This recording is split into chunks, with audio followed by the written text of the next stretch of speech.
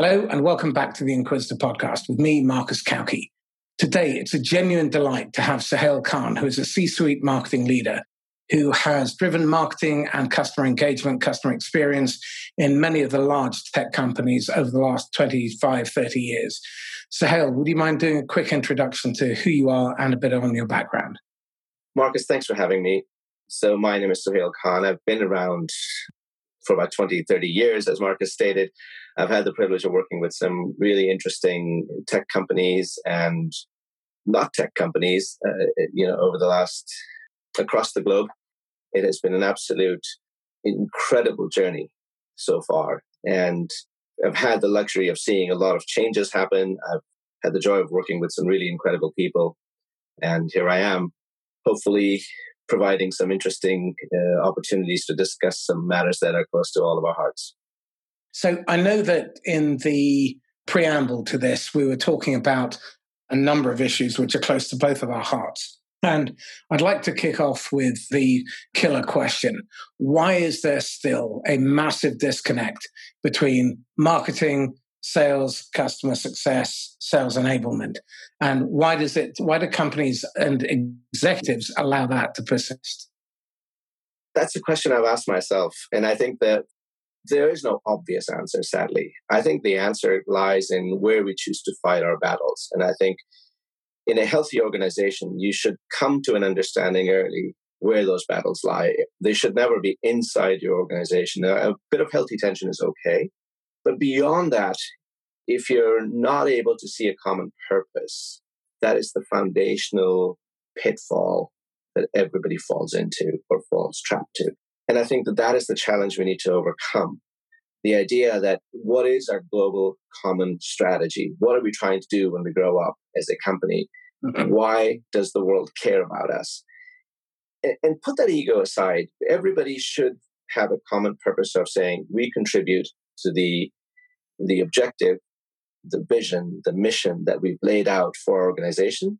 We also need to pay attention to what the market expects from us as a brand, as a company, as a provider of a certain solution, and then be able to say to the people inside the organization, whether it's sales enablement, marketing, sales, support, that there's a level of execution that is expected.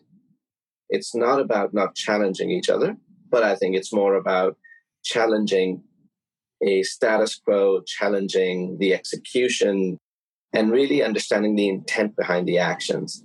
And as long as we don't answer those questions, that tension will turn into a caustic environment. There's nothing wrong with asking questions. It's not asking the questions and making assumptions that allows that negative element, that negative thinking, that me versus them mentality to perpetuate. And I think that is what we need to stop.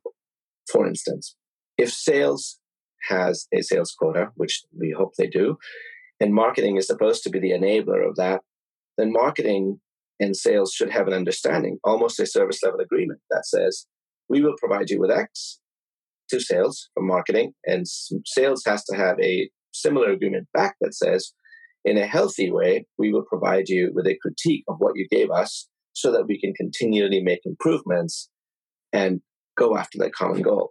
And that little bit of sales and service level agreement is oftentimes missing.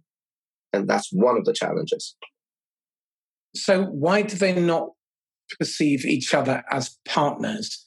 And why does this internal... I mean, the market's tough enough as it is. And it always has been. It's a crowded, competitive market pre-COVID. Now, it's essential that organizations from sales, marketing, enablement, customer success, customer experience are working in alignment and are fully integrated. Because as far as the customer is concerned, it's all the same thing. It's the company and it's the brand. And what I'm seeing time and time again is this ludicrous, ego-driven, fiefdom building and blame, excuses, justification. And it just strikes me that what they really need is to have someone with the middle, as Robin Williams said, what they need is someone with the middle name like Johnny the Axe, to come in and act as an adult, to bang their heads together and say, what the hell are you doing? We should be working with common purpose towards serving the customer.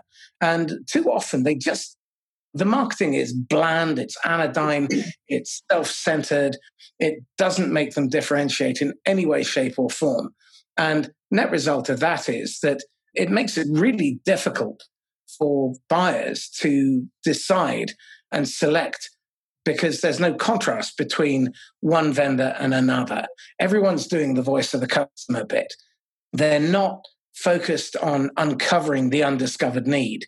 And net result of that is that 60% of buying cycles end up in the status quo, in no decision. And that to me seems like a monstrous waste of money, waste of opportunity as well. Absolutely. And I think one of the challenges is KPIs. So if you think about a lot of organizations, they set separate KPIs for sales, separate KPIs for marketing, separate KPIs for their customer experience teams. And as long as you keep doing that, the alignment bit, that magic that we talk about, will just escape us. It'll just be right there on the periphery. And it won't be a reality. And a lot of that has to do with the fact that we don't have common KPIs. So, for example, if a salesperson is rewarded on the actual sale, that's very different than a marketing person being rewarded on return on campaign clicks or the effectiveness of social media adoption of your message and so on. That doesn't necessarily translate into a sale. Neither does the customer experience group asking questions of their customers and trying to figure out, are we doing the right thing? And then shelving that information saying, yep, they told us we're fine, so we're going to put it away. I think the challenge is, what do you do? How do you enable that information to become a part of your organization's rigor? And that bit needs to be brought in together. And that common linkage between a common purpose, which then leads to what is the vision of your company, and sort of cascading that down back into the organization to say, how do we mobilize to support that vision? And what are the key parts that each one of us plays in enabling the fulfillment of that vision? That part is really critical. Do you mind if I challenge you a bit? Go for it. In this economy, the number one driver has to be to keep your existing customers. Because if you don't, you're going to be in deep shit. And the problem, I think, is that the metrics, the individual metrics, are focused on the wrong end of the problem. I think the one metric that we should be focused on is creating lifetime customers and that volume of repeat business, the expansion potential. And that's where we should be. That's our mission. That's where our focus needs to be. But if people are focused on the quarterly reporting and new business and new logos and all of that kind of stuff, it's all well and good. But that encourages really crappy behavior. For example, going after customers who are not ideal just to get the revenue in. I remember seeing one deal where it was a 10-year outsourcing deal and they lost $3 million a year on it for 10 years. Why? Because they were focused on the revenue. The salespeople were encouraged to generate revenue. And without oversimplifying it, people didn't read the contract. And net result of that was they lost 30 million over 10 years. Now, that's a massive hole. And I see that happen all the time. It's not like it's a unique situation. And if sales is focused on short-term quarterly revenue and marketing is focused on click-throughs, there's one fundamentally important piece which is missing, which is the customer. Why the hell isn't there more emphasis on the customer? Well, I think, so first of all, I hate to disappoint you, but I am in agreement with you on this. So there goes that challenge. It's not disappointing, it's a relief. I think you're right. But a lot of it comes down to how the organization's set up as well. How do people get compensated? That's a really key element in all of this. The other part is, it is important to retain your customers. And I think understanding your share of wallet, first of all, understanding the size of wallet when it comes to your customer and understanding what percentage of that wallet you own today and how you can grow it is really vital. That is exactly why customer experience, and customer loyalty of the old days are important concepts. You can't just continue to go out and drill up new business. Because first of all, the old idea of it takes a lot more to get a new customer than it does to retain a customer that all thinking is true. It's still true. And you simply cannot dismiss that. And I think the second part of that in that equation is the only reason a customer will stay with you is that if they think they're getting good value for the money, your service and products are actually performing and you care about them. If those things don't become completely transparently visible to them, someone else will make it visible to them from their end. And that's how customers get poached away. That's how competitors step in. I think that's where customer experience programs need to behave with a clear understanding and commitment around acting on the data they get back from the customers. The idea of a closed loop. If a customer says to you, these are the reasons why I stay with you, or I'm happy. You don't just say, "Yep, thank you very much," and you go, "Okay, we'll ask them again in 3 months." Well, guess what? Nothing will change if you don't do something about it. And I think that keeping that engagement, keeping that customer insight, and behaving in a way such that they can see that incremental improvement in how you manage that relationship is really vital in order for them to continue to put their trust in you and continue to open that stream. And you're right, in today's market, losing a customer is far more detrimental than losing a bid on a new customer. Because that part of the revenue was never accounted for, but the one you lost was completely accounted for. And it was part of your books. And if you lose that, then you're creating a hole that you need to not only fill with one new customer to replace that, but several others, so that your net value in the end catches up. The research, there's a company called Corporate Visions that's done some fantastic research in partnership with Stanford University. And what you're alluding to there is a really serious dereliction of duty, both on behalf of sales and marketing and the customer experience people, because 60% of pursuits end up staying with the incumbent. You already have the advantage. And if you are not reinforcing the why stay message, and you're not capitalizing on your position as the incumbent, then shame on you. Because if you leave the door open for the 40% to go somewhere else, that is because of lack of attention. And it's absolutely on the vendor why that happened. And there's no excuse for it other than shoddy account care and poor internal communication. Let me ask you this. Why is it marketing doesn't spend more time talking to customers? Well, good marketing does, right? But that's the exception. And the challenge for that is there is a question that doesn't get answered, which is why in the first place did we decide to invest in marketing? Marketing's not cheap.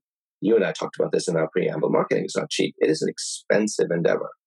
Done right, it yields huge benefits. But the challenge lies in the fundamental question of, are we doing marketing because everybody else is doing marketing, or are we actually doing marketing because we think it will enable the growth of our business? If the answer is that it'll enable the growth of our business, then you're on the right path. But 9 out of 10 times, I've noticed, I've stepped into organizations and I've been completely blown away with this lack of planning, lack of really cohesive understanding of the purpose of marketing, other than running lead generation campaigns, which fall short 9 out of 10 times, if not all the time, because there is no purpose or intent behind it. It's just a reactive, mechanical process you've put in place because sales said, we need 20 leads. Marketing says, fine, we'll send out e-shots and we'll do social campaigns, and we're bound to give you 20 leads at least. And guess what? Sales turns around and says, those were crap. They were absolutely useless. And you're sitting as a marketing person going, yeah, but you asked me for 20 leads. You didn't say what kind, right? I mean, I gave you 30. I'm good. And so that breakdown in relationship and common purpose and any element of success is just thrown out the window repeatedly. There's a company that I partner with called Gap in the Matrix. They're a mathematical psychology business. And they've identified that $265 billion a year is spent on advertising on Facebook, on Google, and other platforms that generates zero interaction. Just on Facebook alone, that's 1.73 trillion impressions that get no interaction. I was speaking to Mark Schaefer, and he had a lovely observation, which is the evidence is there, but the results are not.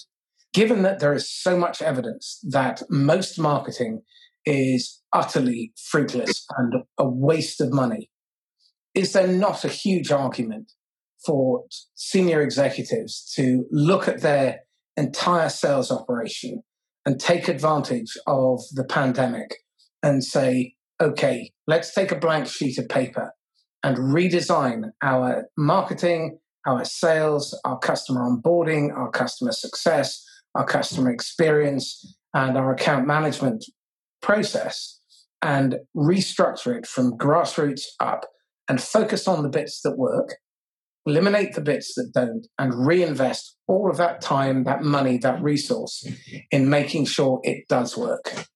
In an ideal world, yes. But how often do you think people actually pay attention to that part where they're being diagnostic enough to say, yes, this is working, no, that's not working? In a few organizations that I had entered and worked in, the common theme was there was no marketing planning, but yet they had a marketing budget. Help me understand how that's allowed, right? So I was the unpopular guy walking in and saying, you asked for money, what do you plan to do with it? Oh, we're going to do what we did last year. And how did that work out? And the question and the challenge and the ability to push back and recognize that you might not get a marketing budget should be acceptable. Because at the end of the day, if you're not delivering results, you shouldn't be doing the activity that you've been spending money on, because you're taking away from the margins in a company by asking for that budget and not delivering. One of the companies I was at recently, I instituted a quarterly and then a mid-year review of what we said we'd do when we asked the board for the money, and then how far along were we on that journey and delivering that. And oh, by the way, it shouldn't be our view of whether we delivered or not. It should be a view of the groups we support, so sales, product, etc., in an honest discussion, telling us whether or not we were actually delivering to what we agreed that we would deliver. And if not, then we needed to make those fine-tuning changes during the flight so that we could deliver and come back and be on track in alignment with the organizations we had promised to support. That takes a lot of effort. That takes turning everything on its head and being okay with that. The quarterly revenues, the challenge of this ready, fire, aim mentality doesn't allow that. And therein lies the challenge for everybody. So yes, it would be lovely if we, as a CEO, if I were a CEO and if I could say to my organization, take a step back. This is a moment that allows us to actually redesign. And by the way, I'm not saying I'm cutting anybody's budget just yet. What I'm saying to you is justify what you want to do in line with what we want to achieve and what our customers and market expect from us as a brand and then as a company. If I could do that, I'd do it in a heartbeat. But I think the challenge will still be that idea of we need to continue to deliver shareholder value. We need to continue to deliver quarterly revenue numbers. We need to continue to deliver against the sales quotas. And that is that tension we need to find a balance with. If you want better answers, you have to ask better questions. And I think that the evidence is in the small data, not the big data. If we look at the actual conversion rate from pursuit to closed deal, the research on this, again, out of Stanford, is very clear. The average organization selling to enterprise closes 1 in 38.5 of the pursuits they chase. Now, anyone, if they were looking at the right bits of data, looking at the top of the funnel, not translating into results at the bottom of the funnel, has to have that evidence in their CRM. And then that has to beg the question, well, hang on, shareholders, hang on, investors. Why are you pushing us to do inefficient, ineffective activity when in fact what you really want is to take a step back and maybe take a hit for a quarter or two on the share price, but recognize that if we do this, we will be in a stronger position so we can focus on our ideal customer, on understanding what it is that they will pay for and why they will stay loyal to us. And then whilst they're loyal, continue to spend and increase our share of wallet.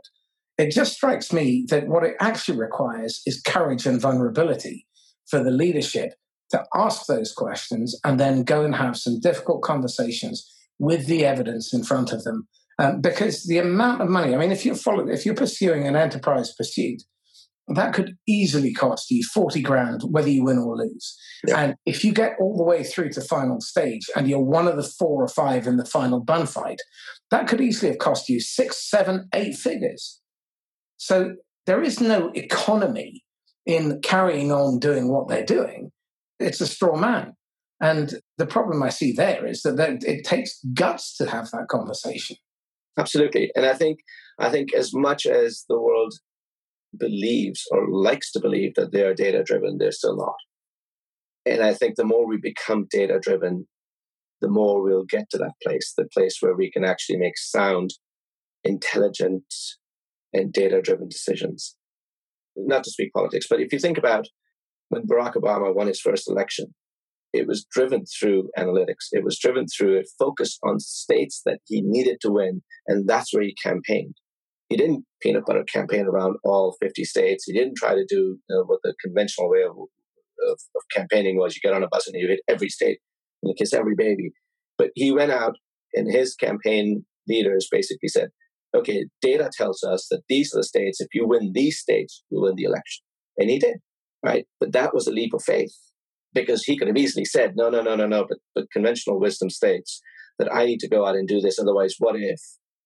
And that's the kind of thinking we need to bring in to the leaders to say, trust the information, trust the data, trust the execution once the information to the data is realized and processed.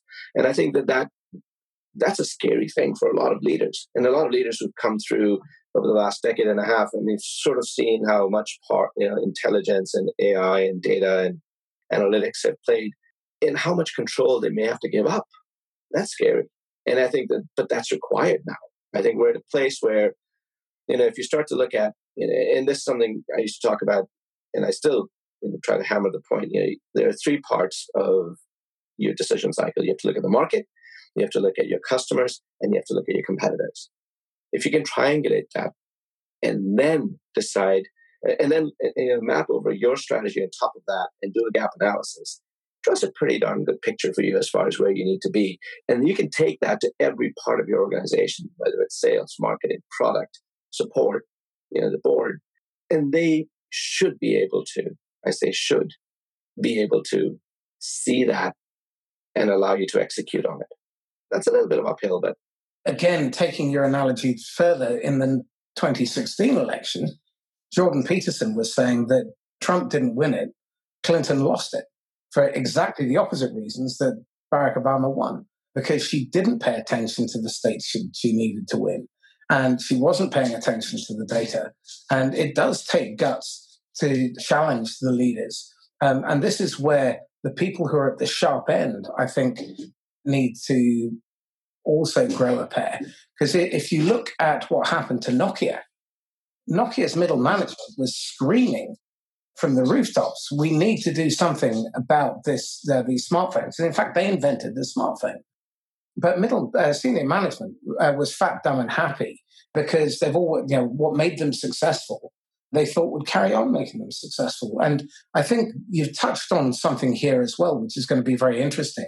I'm curious to see how things play out, because as large organizations hang on to what made them successful and new entrants or fast-scale organizations start coming up and challenging their position, they are fleeter of foot and they're more willing to take those risks and make those tough decisions. And they're in a better position to be able to pivot. So I suspect over the next 4 or 5 years, we're going to see a lot of very large organizations go to the wall and a whole bunch of new companies that you probably never heard of coming to the fore. What are your thoughts? I totally agree. And I've seen it happen before. A few years back when I was working with a large conglomerate, we saw a competitor come in and they didn't really offer what we had in market. They offered maintenance part of the business for whatever we had in market. We never saw them coming. We were focused on the big competitors. We were focused on looking at where we were. And that was the first time I had to pay attention to the idea of horizon scanning and looking at the periphery. because you get into your comfort zone. You get into, this is how business is done in our industry, in our market, in our geography. And guess what? Everybody else is watching that too. And there are plenty of very agile startups, well invested, small organizations who can come in and be not so small very quickly because you're sleeping at the wheel and you're sort of comfortable. You can remain comfortable because comfort is something, it's not a luxury that's allowed. And I think about organizations, and I always think about what ways can we get an organization set up so they can succeed.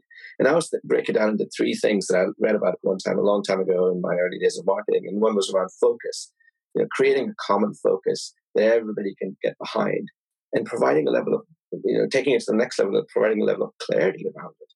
So if this is what we're trying to achieve, how do we achieve it? What do we need to do? What is clear path for each of your contributions that needs to be done? And then having that alignment that says no one part of the company can do this alone. To your point from the beginning of the conversation around sales and marketing linkage and that constant butting of the heads, how do we get around that? If you have a common alignment and you have a common focus and there's clarity on how you need to achieve that, I think you can get there. And I think that's something you need to do almost on a daily basis to say, are we still on track? Are we still clear on what we're trying to do? Are we still focused? And are we working together? The idea of proper onboarding. If you came into a new company and they gave you all that and they connected you and you could see all the dots, coming together and all the lines going, in a way such that they were giving you a clear pathway as far as, how do we interact? Who do we connect with? How do we align? How do we understand my contribution does toward achieving our common purpose? Wouldn't that be a beautiful world? But some days I sit there and I think to myself, oh gosh, is it like world peace? Are we ever going to get there? But then the hopeful side of me says, oh, absolutely, yeah. There's a very useful book called The Context Marketing Revolution by Matthew Sweezy, who is the chief futurist for Salesforce. And he maps this out in step-by-step detail. If you are in marketing and you haven't read that and you're not applying those principles, you are in grave danger of making yourself irrelevant. Yep. And making your business irrelevant. And all chief executives need to be reading about that too. And one of my favorite marketing books is, I'm pretty sure it's out of print now. It's called Marketing Warfare by Jack Trout and Al Ries. And what you talked about there was organizations that operate at what they call the flanking strategy. So the number one in the market, their objective is to defend against all comers. The number two's objective is to have an offensive strategy, trying to take market share from number one. Numbers 3 and 4 typically will operate a flanking strategy, where in the 80s and 90s, it was companies like Sun and Tandem. IBM never saw Sun coming, and they created those MIDI computers, and all of a sudden they exploded onto the scene. They created Java, packet data, and all sorts of other stuff. And Tandem created parallel processing, which again took a large chunk of that financial services business away from the big boys. And in the last decade, we've seen the rise up of Uber and Airbnb. Marriott and Hilton had no idea that someone's back bedroom would be their biggest competition. All of a sudden, these businesses have come out of nowhere. And the whole issue around that horizon scanning, you've got to be really savvy. If you're a market leader, you need to have the willingness to kill your babies. And it requires real leadership to be able to do that. But again, most of them will play it safe. And I think in this market, playing it safe is the most dangerous strategy you can possibly have. It's like, I was listening to Ray Dalio at the weekend, and he's saying very clearly, cash is the worst place you can keep your money, because chances are there's going to be massive inflationary pressure because governments have got nowhere to go with interest rates. So now they're going to be printing money. And you're looking at it, there's a 750 billion stimulus package, a second one coming out of the EU. Our government's doing the same. In the States, they're going to be doing something similar. At the same time, they're removing all the protections for consumers around evictions and banks gouging them on interest rates and everything else. And all these things are coalescing at once. So there's a very real possibility. I mean, Dalio is saying that we're going to lose a decade on the stock market. And there's a forecast of 40% drop in stocks and shares. Now, if you are not ready for that, you're going to be in a really bad place. Tell me this, in terms of the conversations that need to be happening at board level around marketing, because I see marketing as anything that touches the customer. Who should really be driving that? Is it marketing, or is it more the customer success, customer experience people? And should they have a bigger voice at the table? That's an interesting shift that's happening today. A lot of companies are getting rid of a chief marketing officer and putting in a chief customer officer, a chief data officer, etc. Bottom line is this: whoever holds the sort of the mantle of driving the company's presence into the market, whether it's people responsible for managing the touch points, whether it's people responsible for storytelling, whether it's people responsible for getting that differentiated position in the market delivered. It doesn't matter. I think what really matters is that that dialogue actually happens. The thinking that I would like to push and see a little bit more happen at the board level is this concept of playing to win versus playing to not lose. And they're wildly different. And a lot of companies, to your point, will simply say, look, as long as we're okay, we're not losing, we're good. And the little guys who come around the bend, all they care about is putting everything on the table and saying it's sink or swim. We're going to put all the wood behind this arrow and we'll fire it. And we'll see what happens. That thinking is that disruptive element that really creates a lot of pain for the traditional companies out there. And whoever is sitting at the board level, whether it's the CMO, whether it's the CCO, etc., they need to be brave enough and bold enough to put some skin in the game. The idea that Warren Buffett came up with many, many years ago, right? That you've got to put your own skin in the game. I think there's a level of nervousness that, what if the board disagrees, and what if they think that, I'm a risk taker? What if I'm out? So what? You're going to be out either way if the company doesn't do well, right? You might as well make a go of it and be bold, be brave, and be the person who says to the board, look, to achieve what you've never achieved, you've got to do something you've never done. And let's go. I think that regardless of who's delivering that message needs to be delivered. And I do believe that a lot of times marketing is not given that space at the board level, simply because, they're the fluffy guys in the back. They make nice ads and, they send out emails and they're on social media. What do they know about marketing? What do they know about strategy, I should say? What do they know about growth? And I think you were probably right. What do they know about marketing might be more appetite. Because again, they're missing the trick. Warren Buffett said, there's a lovely quote from him, which is, when the tide goes out, you get to see who's been swimming naked. And there are an awful lot of bare bums out there that are just waiting to be whipped. If they are not adapting, then they're going to be in so much trouble. And it's only a matter of time before it comes back to bite them, because that whole piece, now is not the time to be cautious. And the CFO driving that message of efficiency over resilience, I think, is hugely detrimental, because what they're doing is they're cutting everything to the bone. They're not making judicious cuts. Where they should be doubling down is in effective marketing. Now, I'm not saying that most marketing isn't utterly pointless, and it is, but it really needs to be focused on the right end of the problem. They need to be focused on creating lifetime customers. And that's where the emphasis needs to be. So they need to be looking at who is the ideal customer and working on attracting and then keeping them, and looking at the lifetime value of a customer, because I think that's a much more effective metric to be measuring rather than revenues.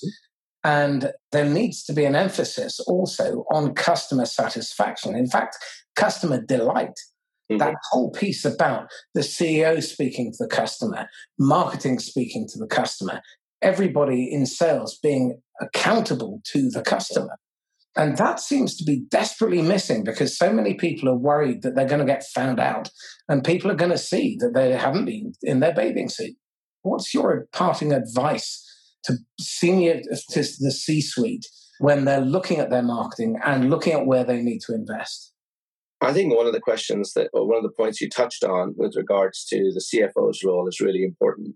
And I think if I were asked, and you did ask me, so I'll answer it, there are a couple of things. One, voice of the customer is really critical. And I think this idea of having promoters, we've talked about NPS and voice of the customer, leveraging that and bringing that into the mix creates a much better marketing than just look at us, how great are we? Aren't we the best? If you remember in the 90s and early 2000s, there two auto rental companies, Hertz and Avis, went head to head and they used customer experience as a differentiator. And Avis came out and said, we're number one. And everybody sort of looked at them and said, well, great for you. Hertz was number one. Yeah, they said, we're number one. And Avis came back and said, you're number one to the customer. And the differentiating element in that was massive. And I think if I were talking to the board, to the C-suite, I would say this. Don't do marketing if you're doing it simply because everyone else says. Your brand doesn't mean anything unless there's a purpose behind it. And ask yourself two questions. One, why would you put money behind it?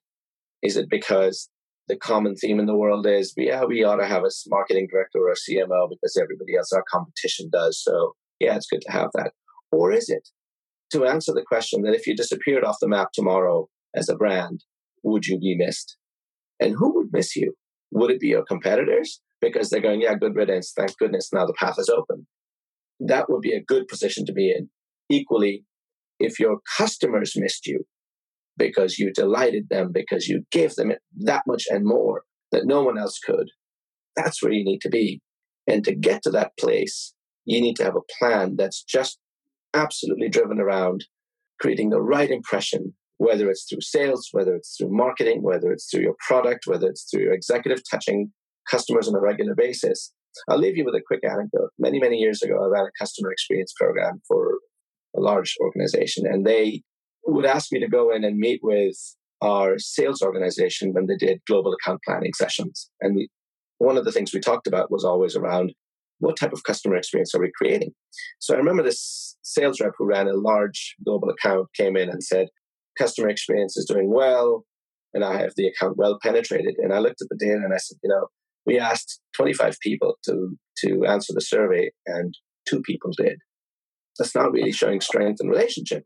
How many people are in the organization? He said 240,000. And I said, okay, all right. How many people are, let's just drop it down. So the executives are what? 2,000, 2,500? And he said, no, 25,000 are executives and leaders in the business. I said, all right. How many of those people do you interact with? And he said, oh, at least 250. I said, that's great. And do they know you? And his response was, well, that's not a fair question. I said, well, if you send out messages and you think that's interacting with them, that's really not interacting with them. That's just a very one-sided, you bombarding them with stuff. But if they actually know you and they care about what you do for them and the relationship you have with them, all you have to do is send them a message that says, we care, we need to know how you're doing and how we're performing against your needs, and they'll respond to it. And he said, oh, that's interesting.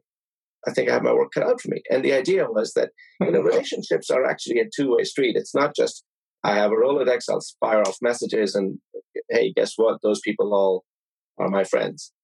It's not just being the drunk guy on the corner yelling at passers-by. I'd like to build on that point. Obviously, voice of the customer has become very fashionable. One of the challenges with relying too heavily on just the voice of the customer is if all of you are doing it, then you're probably all coming back with the same kind of stuff. And that then creates more difficulties to compare between two vendors. And so what that does is it increases cost and complexity in the prospect's mind. I think the real place that conversation needs to go is in the arena of unconsidered needs. That's where people will shift their loyalty. And if you are the incumbent, You need to do that in the course of a contract. Never do that. Never raise those unconsidered needs at the point of renewal. The research from Stanford and Corporate Visions is that will increase the probability of it going to a bid situation and you losing that account by 10%. That needs to be done in the lifetime of your contract with them, and it needs to be an ongoing thing. Yeah, absolutely. And many, many years ago, when I was in telecom, one of the common ways in which we won business was because we would go after our competitors' accounts and we would highlight the areas where they were not taking care of them. And then, of course, that competitor would turn around. In that case, it was AT&T. They would turn around and they would say, "Oh yeah, but we can do that for you." That's a little too late. If your competition has come and highlighted, where all the pain points are that you haven't taken care of, you're saying that you can take care of it. It doesn't matter. And similarly, today I'm a Sky customer, right? I've been with them for 7-8 years. I never get the same good deals that a new customer is offered, even though every month, without fail, I pay them. And I continue to foolishly renew my contract with them every 2 years. And at some point, I need to wake up and kick myself in the head and go, what are you doing? Because they're not taking care of you. They've given up on you. They only care about the new guys. We did exactly that, and we got a 70% reduction. So tell them you're going to leave, and then they'll come back with a much better deal. And we ended up getting a 70% reduction. Well, my wife did, because she's much better at that stuff than I am, because I can't be bothered. I'm the classic apathetic buyer. Okay, Sohail, this has been really very interesting. Tell me something. What are you struggling with at the moment? What are you wrestling with in the context of all that we've discussed? One of the things that is top of mind for me right now is that panic that everybody's going through at the moment about how much of the stuff we've done in the past should we carry forward as far as planning and strategizing, and how much of it should we just completely throw away. And there's this common misconception that strategic planning is not something we should be focused on, or we have the license and the runway to continue with. And I think that that's a really scary thing. People are saying, well, post-COVID, the new normal should be completely different. Well, yes, it should be completely different, but there has to be a level of continuity that gives comfort to those who are saying, will some of this still continue in a way that I'm familiar with? And I think finding that balance between this idea that between chaos and planning, that balance between the two is really important. I don't think we can completely throw away everything that's tried and trusted, but equally, I don't think we could sit comfortably and say, it's worked before, it'll work again. And somewhere between those two is where we need to find that balance that says we have to allow people to be carried to the new normal, whatever that new normal will be. And if we don't create that bridge for them, and if we simply break the ties with everything that was 6 months ago, it's not that long ago, right? 6 months ago, to creating something completely net new, the amount of change people are going through already is huge. If you continue to pile on to that, you'll end up in a very fractured environment. So that's really something that's really top of mind for me. How do we create that bridge between what was 6 months ago considered to be the absolute normal, with all its frustrations and all its challenges and all its opportunities, to this post, and we're not post yet, right? We're still in COVID. So when people say post-COVID, I don't know what post-COVID will look like because we haven't arrived there. We have at least another year, if not more. Yeah, absolutely. So I think this is a very fluid environment. And I think what we need to do is, let's not make bold, almost irrational statements that this must change and that must change. Let's keep taking stock for a little bit and keep making incremental changes that benefit the most widest landscape around us. If we can do that, you allow yourself sort of that little bit of grace to say, yep, we may make mistakes, but we have room to fix them. But if you're very black and white, I worry that you may come into a new environment where things are so dramatically different that one, it'll be a hard process for people to digest and understand them. On the other hand, the need for results will continue to put pressure. What I'm seeing is an awful lot of reflexive behavior because of recency. So the pandemic and the lockdown and all the knock-on effect of that is still very fresh in people's minds. and their instinctive reaction is batten down the hatches, cut, because that's what we've always done in the past. And I think this is an opportunity to go and speak to your customers and partner with them and look at, okay, which of your customers would be critical to you? If they left you or they went to the wall, how can we serve you to serve them better? How can we serve you in order to keep your most important suppliers alive and well? What's your ongoing strategy? And how do we restructure what we look like in order to help you achieve your objectives? What are the unintended consequences of, we look at virtualization and we look at people, doing this work from home lark. It's great to an extent. How is it going to affect teams and culture?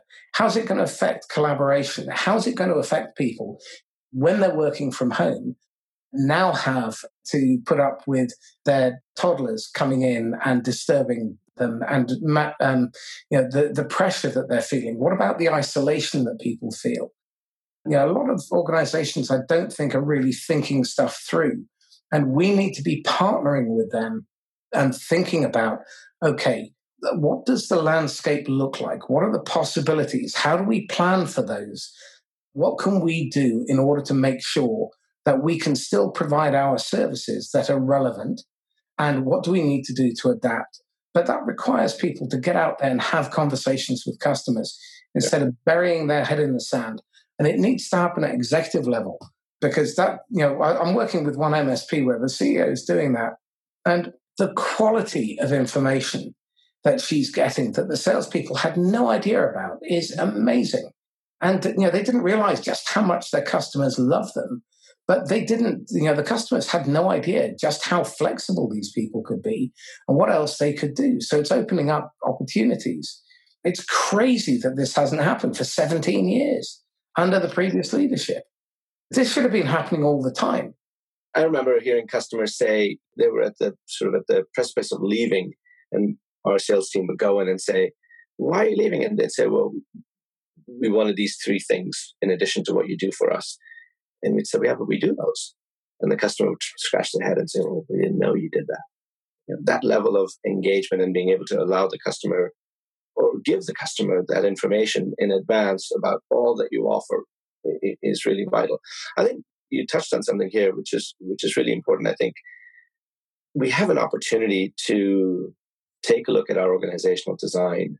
Right? Last year, Davos talked about the idea of purpose before profits. And if that discussion was happening almost a year ago, prior to the pandemic, I think that frame of mind, that seed has already been planted. That frame of mind already exists. And I think we need to take advantage of that. We need to be able to say, okay, this is our opportunity to talk about the culture upon which we, rested everything, all of our values and everything. And when we hired people, we used to ask ourselves, is that person a cultural fit? Now that it's virtual, to your point, everybody's sitting out in their own homes or in their garden and having, these Zoom calls or what have you. That culture still needs to come through somehow. And that organizational design has to be able to show those values in that new normal. And I think that is a really important thing. And I believe sometimes that's missing, even as part of the planning stages for when we think about what post-pandemic corporate world and corporate culture would look like. And it's really important for us to not lose sight of that. Agreed. Okay. Sahel, tell me, what are you reading, watching, listening to that's influencing your thinking at the moment? So interestingly, I'm actually rereading something at the moment. It's a book called Contagious. It's all around the idea of, how ideas take flight. And it's interesting, well, not because the title is contagious, but more importantly, how do we continue to refresh the idea of coming up with ways in which we keep our message relevant? And that it's a good reminder. The other thing I'm doing a lot of is actually listening to podcasts, listening to the political rhetoric that's happening around the world, just to get a sense of, where will we end up in some of the larger economies in the world and what part they'll play in the recovery stage of this post-pandemic world that we'll hopefully arriving sooner than later. I'm enjoying Colin Shaw's podcast. Also, there's a new one, Not the New Normal, by Alex Moscow, which is very interesting. And that looking at it from a communication and storytelling perspective, that's really worth a listen as well. Yeah, I also listen to Salesforce when they come on in the afternoon.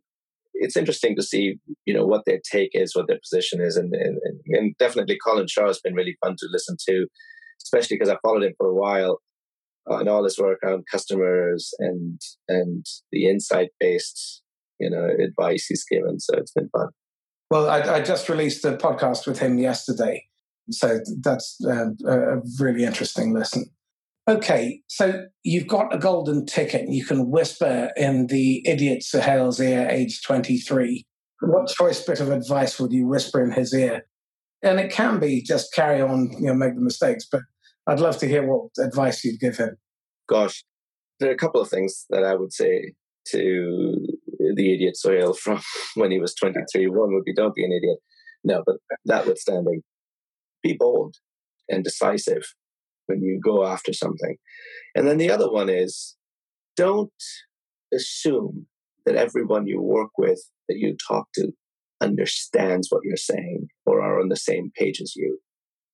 Bring them along, help them understand. Give them the information so they can have the choice, or not the choice, but the opportunity to be at the same stage or thinking or understanding of what you're trying to say to them or what you're trying to accomplish. And that's been a big learning for me. I walk in my early days, I used to walk in and assume that everybody was on the same page because I had sent out an email. Well, sometimes most people hadn't even read the email, let alone, pay attention to the fact that I was saying something. And the more I engaged with those stakeholders on a one-on-one basis and talked to them and helped them understand and got their understanding back of, where we were in the journey, the better it was when we got together as a team to figure out what we wanted to do and how we wanted to execute. So that would certainly be something. So that then raises a really interesting question, because I'm a huge fan of coaching.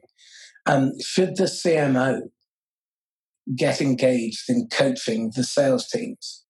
Yes, because the CMO, if the CMO is doing it right, is creating the message that the sales team carries out to the world. In the perfect world, that's how it should be. The storytelling, and then convert it into an elevator pitch or whatever you're going to call that, a bite-sized message.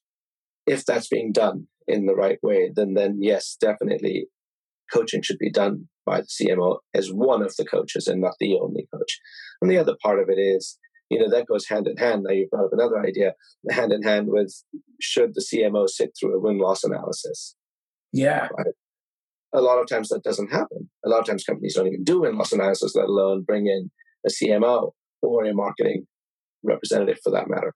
And that should be always part of that. And that's a perfectly calibrated team that's in sync, because not only are you looking at why you lost, it could be product, it could be how the message was delivered, it could be the competition offered better price, it could be a number of reasons, right? But being able to take that information, work with it, has the potential of overcoming that type of a loss in the future.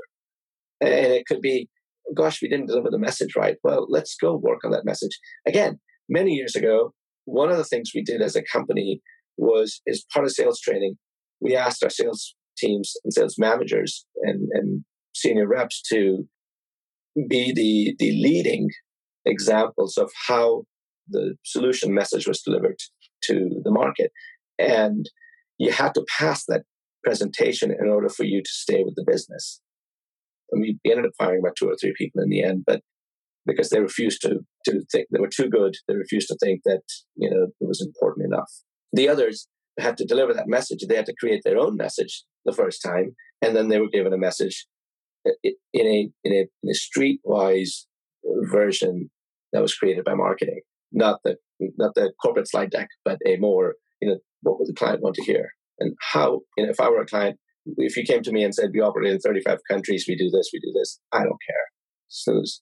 But If you came to me and said, here's what we can do for you because this is the industry you're in and these are the things you're struggling with, and here's how we partner with you for future growth, etc., that becomes a far more compelling discussion. Anyway, long and short of it, that's the level of engagement you should have as far as coaching, mentoring, and enabling. You've raised a really naughty thought in my mind, which is Sam Walton, the founder of Walmart. If you as a manager in a store hired somebody and they left within 6 months of hiring them, you had to fly out to their headquarters to explain why. A radical thought is that if you lose an account, the account team should have to explain to the chief executive why. I suspect that would focus their attention on the right end of the problem. But I'm looking forward to some hate mail. So, Sohail, thank you so much. This has been really, really interesting. How can people get hold of you? Simply send me a message through LinkedIn. That's the easiest thing to do. I'm on LinkedIn. I'm on Twitter. I'd be happy to engage in any future discussions. What's your Twitter handle? It's simply Sohail_K. Excellent. Sohail Khan, thank you so much. It's been a pleasure, Marcus. Thank you. Excellent. So this is Marcus Cauchi signing off once again from the Inquisitor podcast. If you've enjoyed this conversation, then please like, comment, share, and subscribe. And if you want to get in touch with me, either to give me hell for my ideas about radically reshaping your sales operation or flying your sales account team in the event of a loss over to explain to the board, then please get in touch at marcuscauchi@me.com or mcauchi@sandler.com. And if you think you'd be a good guest or you know someone who would be, then please put us in touch either via email or on LinkedIn. In the meantime, this is Marcus Cauchi signing off. Happy selling and stay safe. Bye-bye.